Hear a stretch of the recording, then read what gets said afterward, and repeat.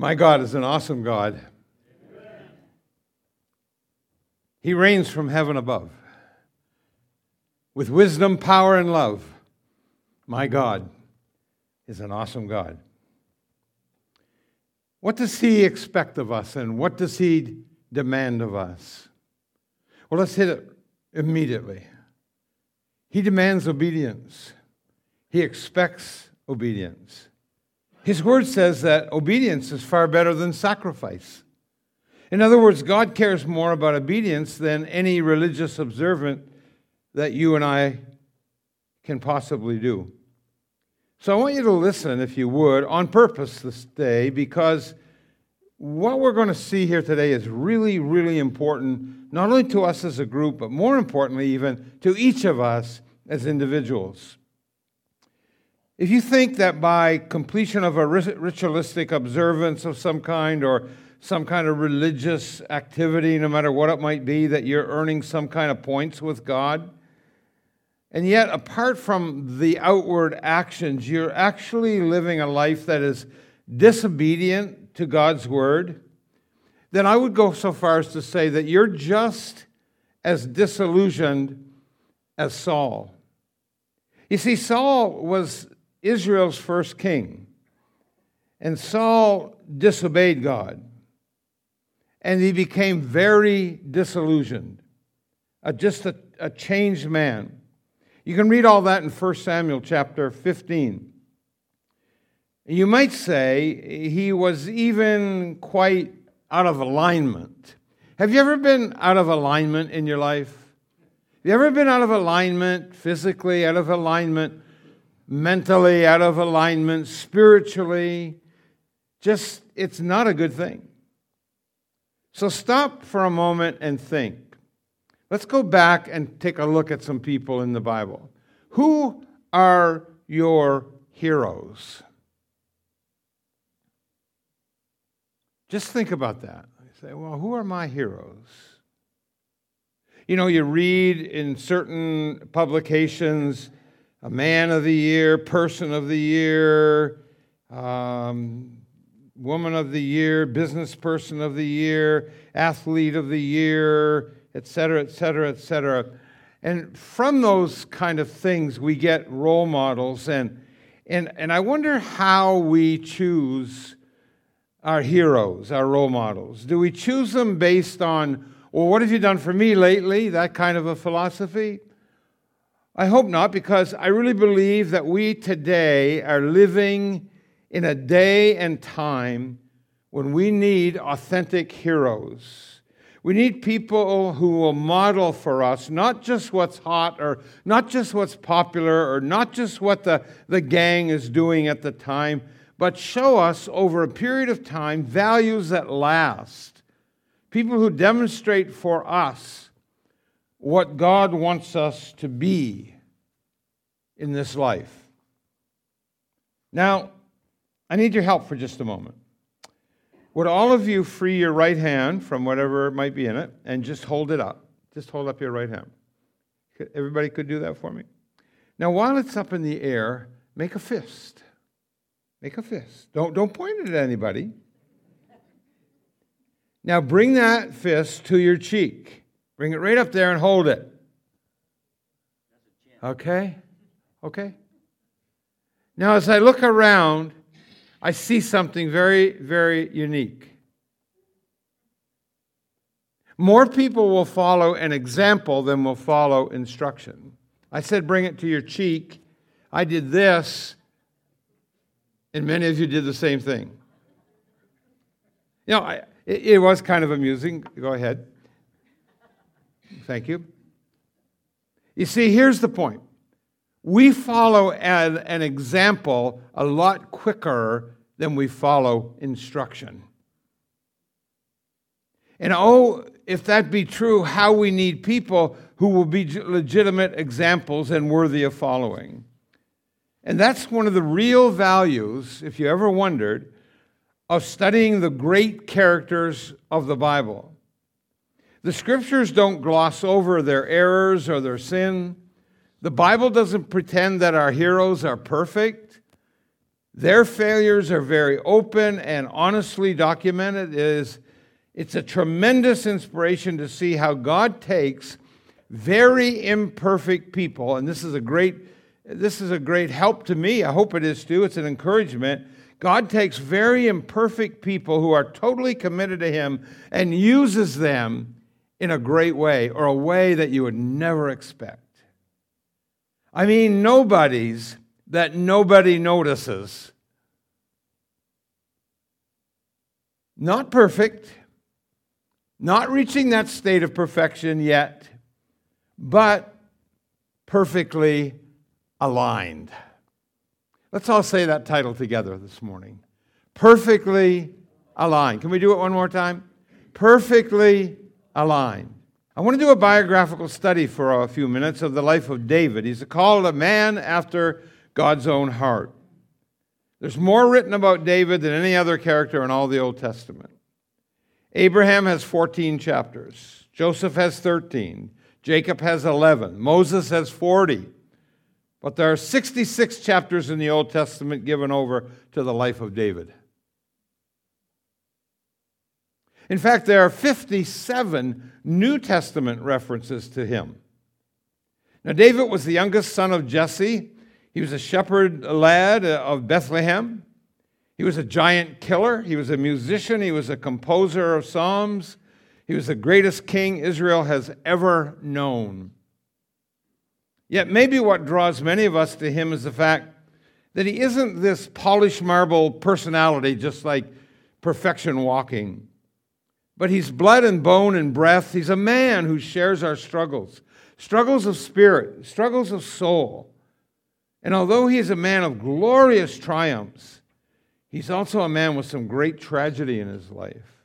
And some that the scars never really left him, even to his dying day. And because he struggled in life, we can gain help for our struggles. Look at his struggles, whatever they may be. They may be struggles that you or I have or have had. Discouragement, arrogance, sexual temptation, even parenting. We can learn a lot from David. So much from that life. So I want to start by looking at David being chosen king. And I want to see a nobody that nobody noticed, except for God. You see, everyone wants and needs to feel significant. But the important issue is, what priorities and values do we set to establish that significance? Like, I would ask, whom do you want to impress in life? Or who impresses you? Well, to help us get God's perspective on this struggle, let's begin by looking at God's choosing David. For in that choice, there's some real character qualities that made David a man noticed by God. And those are the ones worth living by. And of course, we shall be introduced to what we will call perfect alignment. So first, I'm going to lay a foundation for you, so you can clearly understand why God needed to make David the king. You see, Israel had a king. His name was Saul. So why was David chosen? Well, to answer, you've got to go back a ways, about 40 years, as a matter of fact. 1 Samuel, the 8th chapter.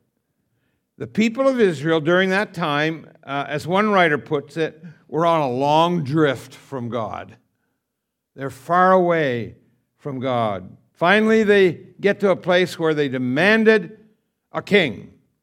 They're no longer satisfied with God being their ruler through a prophet, in this case a man named Samuel, and so they requested an earthly king. So we come to 1 Samuel chapter 8, and let me read a few verses starting in verse 1. As Samuel grew old, he appointed his sons to be judges over Israel. But they were not like their father, for they were greedy for money. They accepted bribes and perverted justice. Finally, the leaders of Israel met at Ramah to discuss the matter with Samuel. Look, they told him, you are now old, and your sons are not like you. Give us a king like all the other nations have. End of quote. Now look at the three reasons why they wanted a king. Reason number one, Samuel's getting old. Reason number two, Samuel's sons are wicked. And reason number three, all the other nations have a king. Pretty deep stuff, huh? All three reasons show that their trust is more in man than it is in God. Basically, they're saying, gosh, Samuel, one of these days, and probably soon, you're going to be leaving us. You're going to expire. And your boys are abusing their office terribly. And besides, the other nations ask us who is our king, and we always have to say, our king is God, and he's invisible. And they say, right, your king is invisible.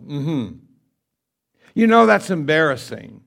So let us have a king, because everybody else does. Samuel's not pleased by the request.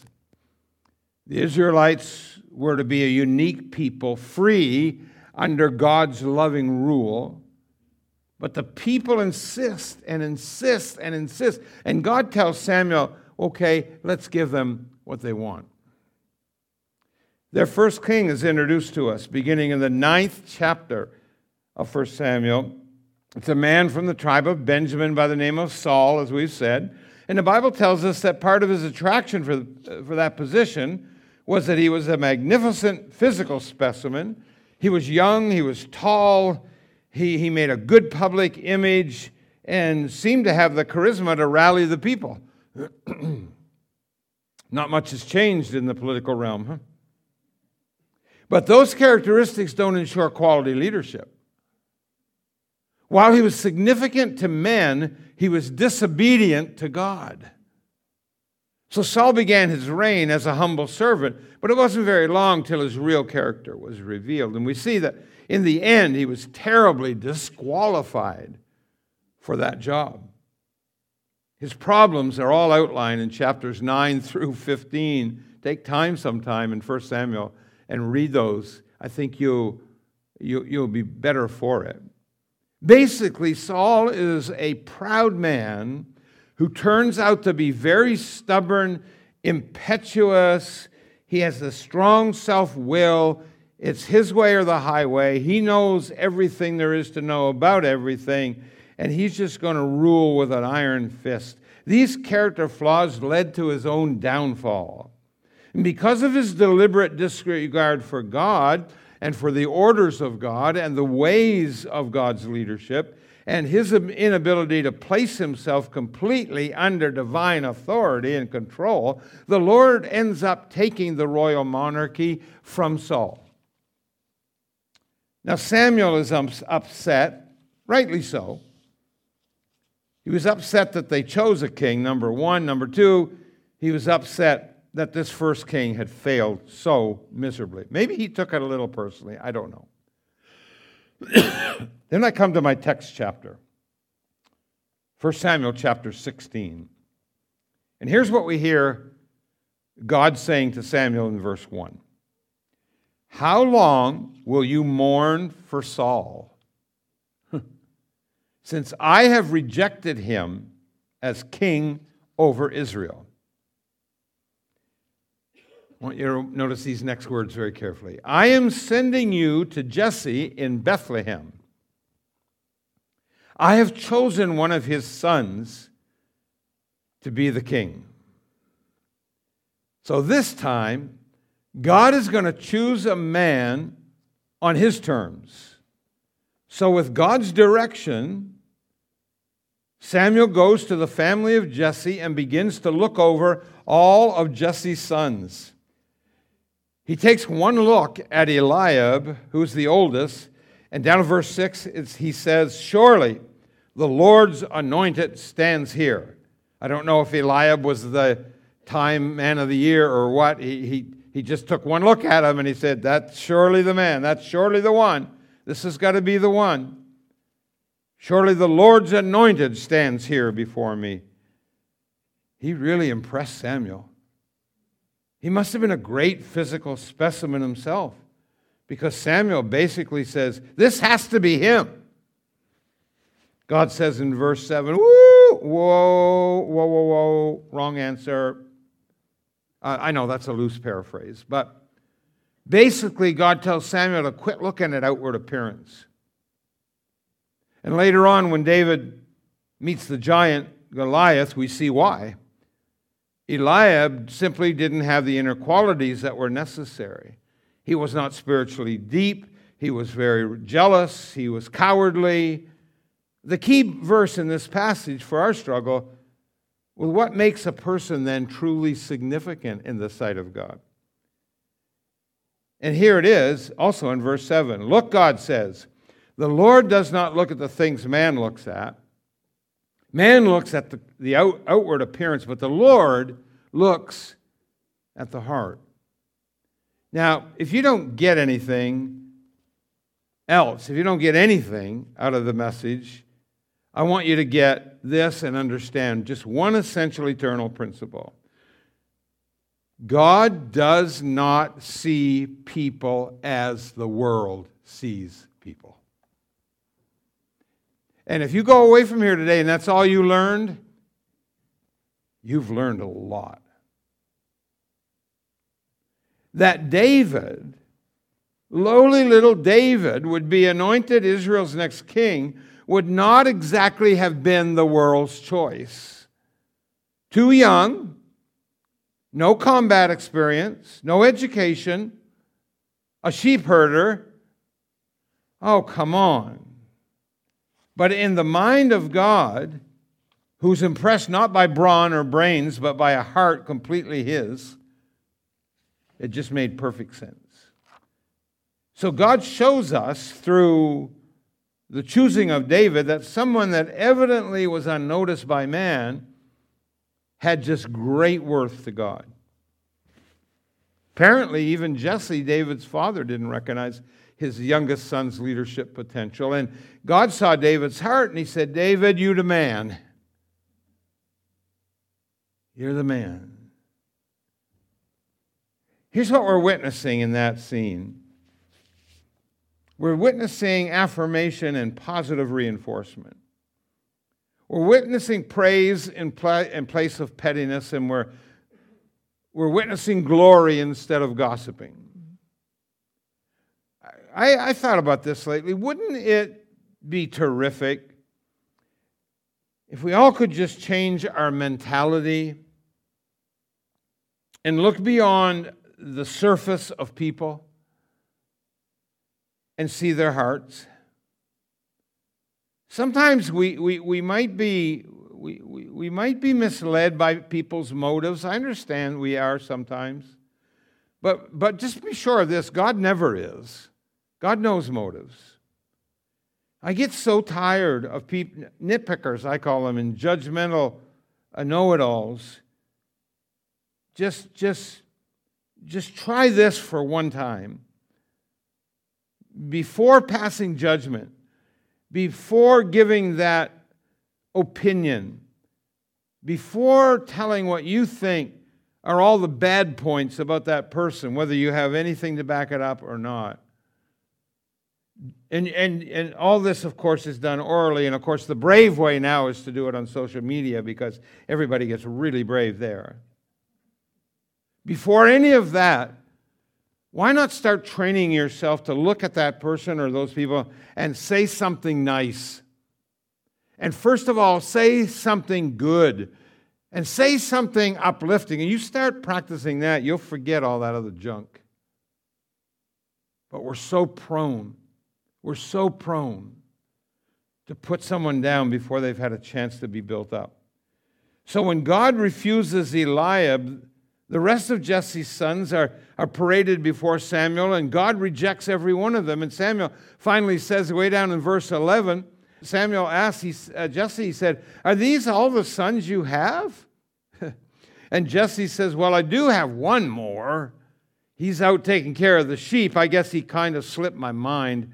You see, Jesse had 8 sons. Some scholars think he had 9. He might have had another son that died early on in life, before having children, and he wouldn't be counted in the numbers. But anyway, whether it's 8 or 9. And he had 2 daughters.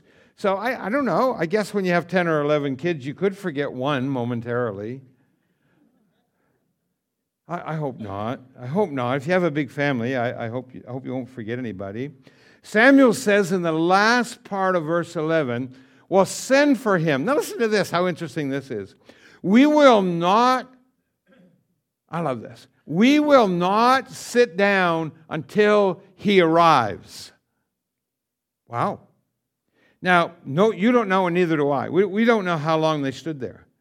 I hope it was a good many hours. But anyway, because the Bible doesn't tell us how far away David's herd was. I mean, it wouldn't have been right next door to the deck and the barbecue and everything. It must have been off somewhere. And so we don't know how far away, so we don't know how long it took.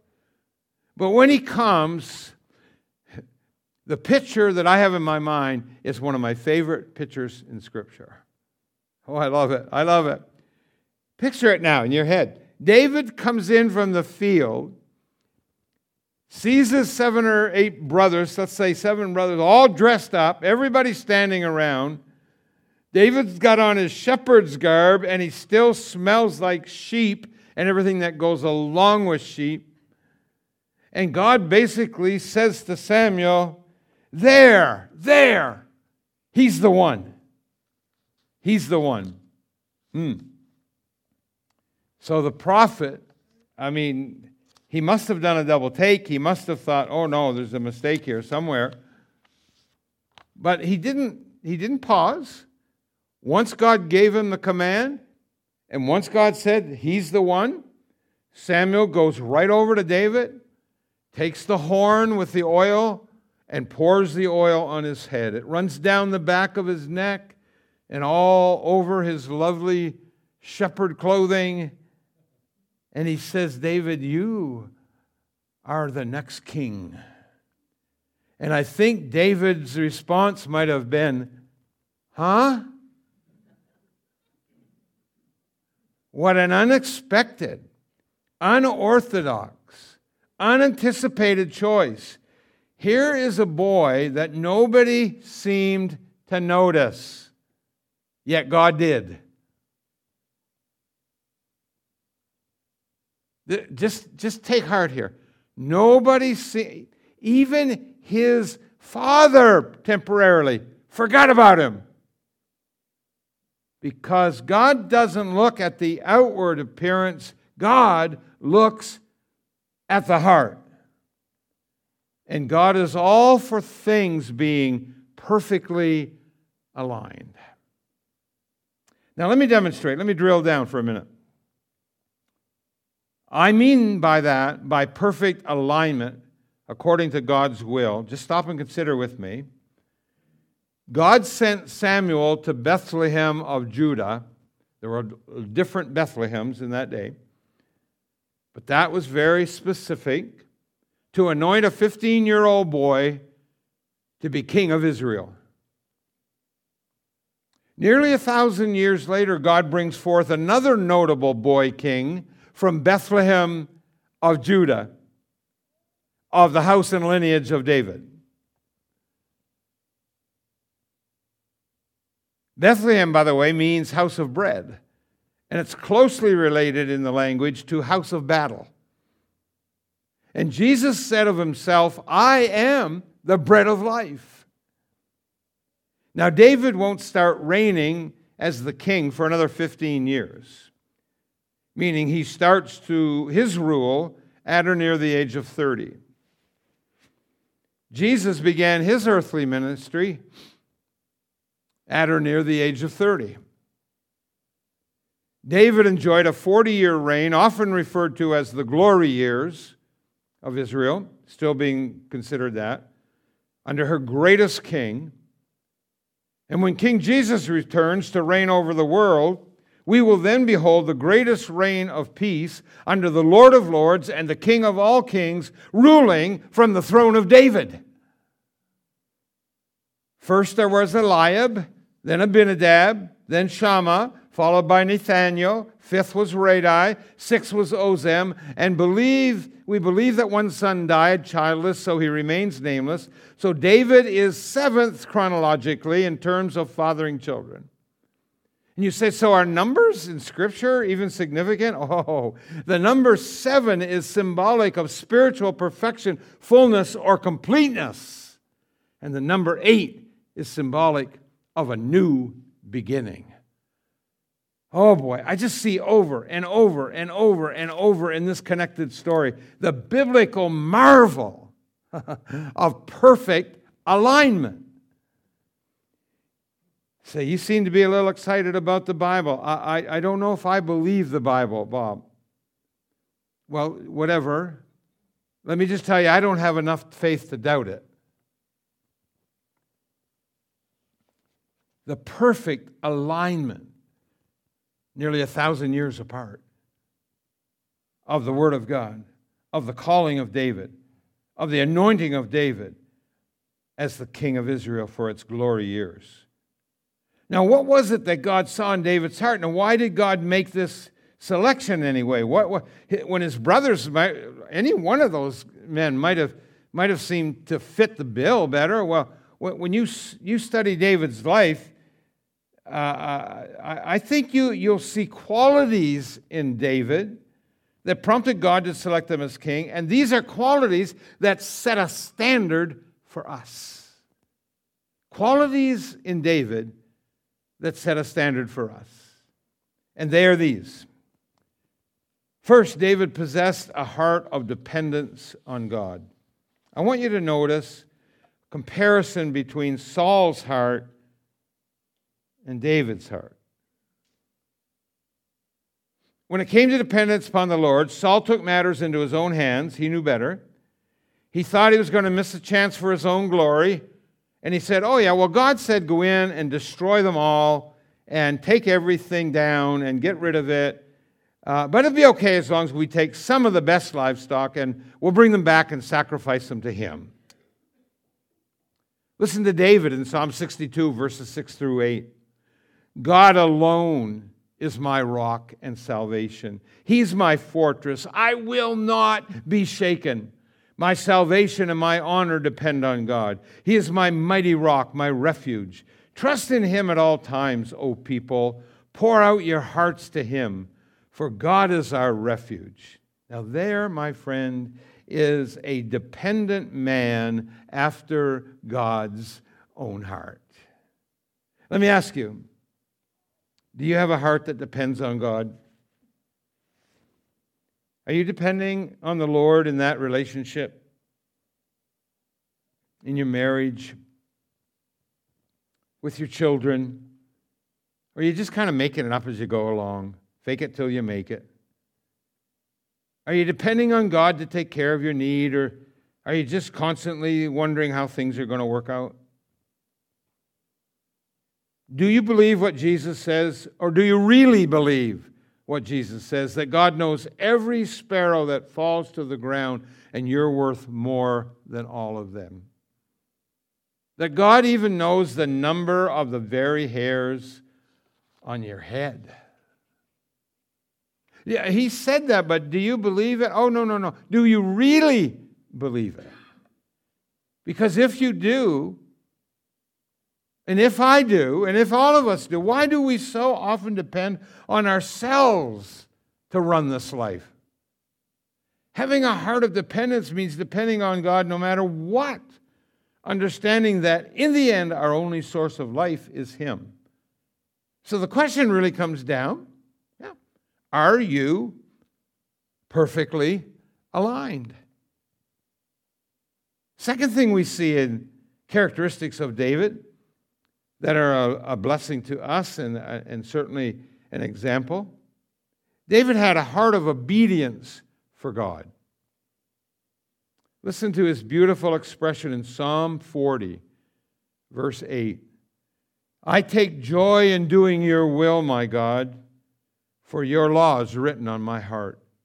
And in Psalm 119, verse 11, he wrote, I have hidden your word in my heart that I might not sin against you. You see, David's desire was to be obedient.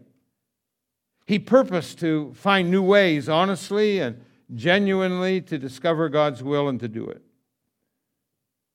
Those that know some of David's life might ask this question, and it's okay to ask it. So David, if he was so obedient, why did he commit terrible sins? Why did he even commit adultery and then cover it up with even more heinous sins than that? As I said at the beginning, and I know you were listening, the Bible doesn't gloss over sin or errors of great Bible characters. But let me say this, and I'm not defending David, but even in that experience, you see David's sensitivity to his primary desire, and that is to obey God. See how unlike Saul he was, who always tried to whitewash his sin and just change up the way God had ordered things and just do it his way. David tried to obey and wanted to obey, and his heart lived to obey. Saul whitewashed his sin and made excuses. David was crushed. David wept, and he pleaded with God. Sometime, if you have the time, I would ask you to read Psalm 51. We call it David's confession, but I like this analogy. It's like barging into a room unannounced and unexpectedly finding someone there pouring out their confession of sin to the Lord. Psalm 51. You feel like you're an intruder. David is pleading for forgiveness, for he is so distraught that he has disobeyed. He hated the sin because it hurt. And God's not looking for hearts that are perfect. Bob, can you say that again? Yeah, God's not looking for hearts that are perfect. God, you say, well, I'm waiting to do the religious thing when I get everything in line and I'm perfect. And I said, well, then you'll always be searching. You'll never get there. Because God is not looking for perfect hearts. God is not looking for hearts that are completely in tune and never disobey and never have a wrong thought and never say a wrong word and never take a wrong action. God's not looking for hearts that are perfect, but hearts that are striving to obey and to do His perfect will. Not perfect, but perfectly aligned. A third thing that David possessed was the heart of a servant. I love that.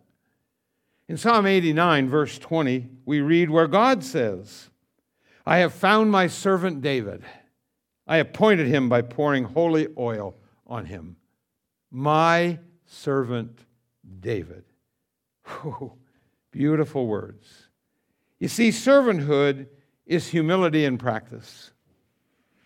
To be a servant means to perform the menial tasks, no matter what they are. To be a servant is to not care who gets the credit. To be a servant, you just have one goal: the success of your authority or your superior. That's what it is to be a servant. I read this story that amplifies that. A few years ago, a popular radio Bible teacher said that one morning he was in a church, he was preaching in a church, and afterwards a lady came up to him and said, "Oh, I wanted to meet you so much." You did? And she said, yes. She said, I have listened to your sermons on the radio for a long time, and they have turned my life around. I didn't know the Lord. I didn't understand salvation. My whole life has been changed because of your messages. And I just wanted to meet you, and I knew you were going to be here today. And this is such a blessing. And also, I have a friend here with me, this friend of mine, and I want you to meet my friend. And she named the name of the friend, and she turned back to the preacher, and she said, I'm sorry. She said, I can't pull up your name. Well, what was your name? She'd forgotten his name. And you read that story, you hear it told, you could say, well, wait. If those sermons had changed her life so much, how could she have forgotten who gave the sermon? The point is, of course, that she hadn't forgotten where they'd come from. And the preacher said, I was thrilled. She didn't even know my name. She was simply remembering the message and not the human messenger. It was the word of God that was being honored. Hallelujah. And that is a humble servant. David had a heart like that, and God honored him. Jesus said in Mark 9:35, anyone wanting to be the greatest must be the least, the servant of all. Well, he lived that. You know what David did after he was told he was going to be king? He went back out and tended sheep. Is that what you would have done? I know what I would have done. I would have been tempted to catch the first taxi to Jerusalem to check out my new palace. And to have my new Vistaprint business cards printed up, changing them from David the shepherd to David the king. Not David. You just go down a verse or two to verse 17, actually 17, 18, and 19 of 1 Samuel 16. You'll see that Saul, the king, needed a musician. And his messenger found David back with the sheep. And they knew that he was a musician. Not too proud to tend the sheep. Not too proud to be at the service of the king. Not too proud to work on the parking team. Not too proud to prepare communion. Not too proud to serve in the nursery. Not too proud to pick up and clean up after service. Humility in practice. David, my servant. And then fourthly, David possessed a heart of integrity. I draw your attention to Psalm 78, verses 70 to 72. He chose David, his servant, from tending the sheep. I love this. He brought him to be the shepherd of his people. Oh, David, all that sheep herding is going to come in handy. Because you're not the shepherd of the sheep anymore. You're the shepherd of the people. And David shepherded them with integrity. Mark those words. I've got mine underlined. With integrity of heart. You know what integrity is? It's what you are when no one's looking.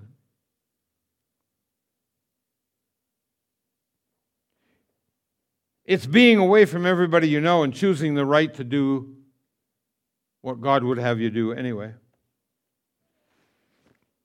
It's doing your job when there's no superior around and doing it well. Integrity is what kind of language you use before you find out that new guy in the office is a preacher. God knew David as one with a heart of integrity. The Word of God proves that. It says it in Psalm 72.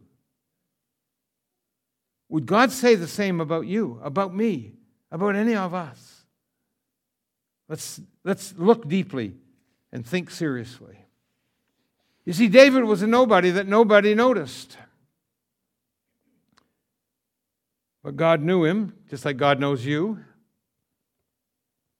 And God doesn't look at the surface. I'm so glad. And he saw in David a man after his own heart. What does God see in you? Oh, this is a nice story, Pastor, but it doesn't really, I don't really identify it. I'm not going to be a king of anything. No. God sees you like he saw David. God does not look on the outward appearance. God sees the heart. And so when he looks at you, what does he see? I know it's a convicting question, but it also can be an encouraging question. There's a very famous story about a very famous man by the name of Michelangelo. And he's on the street of Florence, Italy one day, and he sees a block of marble laying in an empty lot. And he inquired of it, and he heard the owner say, "It's worthless now. It was good for some paving blocks. Nobody wants it now." And Michelangelo just shook his head. And he said, "If you don't mind, I would like for you to send it to my studio." Here's what he said. Just an old block of marble lying there. He said, "Sir, there's something special imprisoned in that stone." And of course, later, you probably know, the master sculptor chiseled away at the rejected stone, and he created the famous masterpiece called David that is still renowned today. It's of no use. It's just, it's no good anymore. It's good for nothing but paving blocks, and so it's just going to sit there. And yet the artist, the master sculptor, creator, if you will, looked at that piece of rock and said, "There's something special imprisoned in that stone." As God would say about you, my friend, there's something very special imprisoned in that body. You may not think you look like much. You may not think you're very significant. Hey, let's be honest with one another. Not many of us here will ever be real celebrities or make the national top 10 list. But what a glorious thing when the master creator, sculptor Jesus takes a life that is scarred with sin, and others think it's good for nothing now, and turns it into a masterpiece for Him. You are significant. God created you. He sent His Son and only Son, just that one only Son, to die for you. And right now, He wants to use you in a mighty way if you'll just yield your heart to Him in perfect alignment. I read this account of a pastor, a man much younger than I, but several years ago, he wrote this. He said, "I had what some people thought might have been a heart attack. So the only way to really tell was to go. I was at the hospital, and they decided to put me through all kinds of heart tests, all the different, the angiogram and all the other grams. And he said, as I lay there, and the doctor is probing my blood vessels, finally he said, Mr. whatever the last name was, he said, I'm a little embarrassed here because, to be honest with you, you've got the arteries of a 10-year-old, clean and pure. Yeah, the pastor said, but more than hearing a cardiologist tell me, and that was good news, that was great news, but more than hearing a cardiologist tell me my arteries are clean, what I want most is for Jesus, the great physician, to look within me and say, there, right there, is a heart of dependence, a heart of obedience, a heart of servanthood, and a heart of integrity. There is a man after my own heart. I want that, he said, more than anything, because he has a heart for me. And you know what? He has a heart for you. And you, and you, and you, and you, and you, and you, every one of us. God has a heart for us. How do I know? Because he showed it by giving it up on Calvary's cross, where man's dire extremity became God's perfect opportunity, where your sinfulness and shame and mine were met by perfect love, kindness, mercy, grace, and forgiveness. Amen? And where my broken sense of nothingness was infused by his undeserved almightiness. And at that point, we became perfect, always in line, never stepping out of line, always obedient, perfect. No, no, no, and no. Where we became perfectly aligned.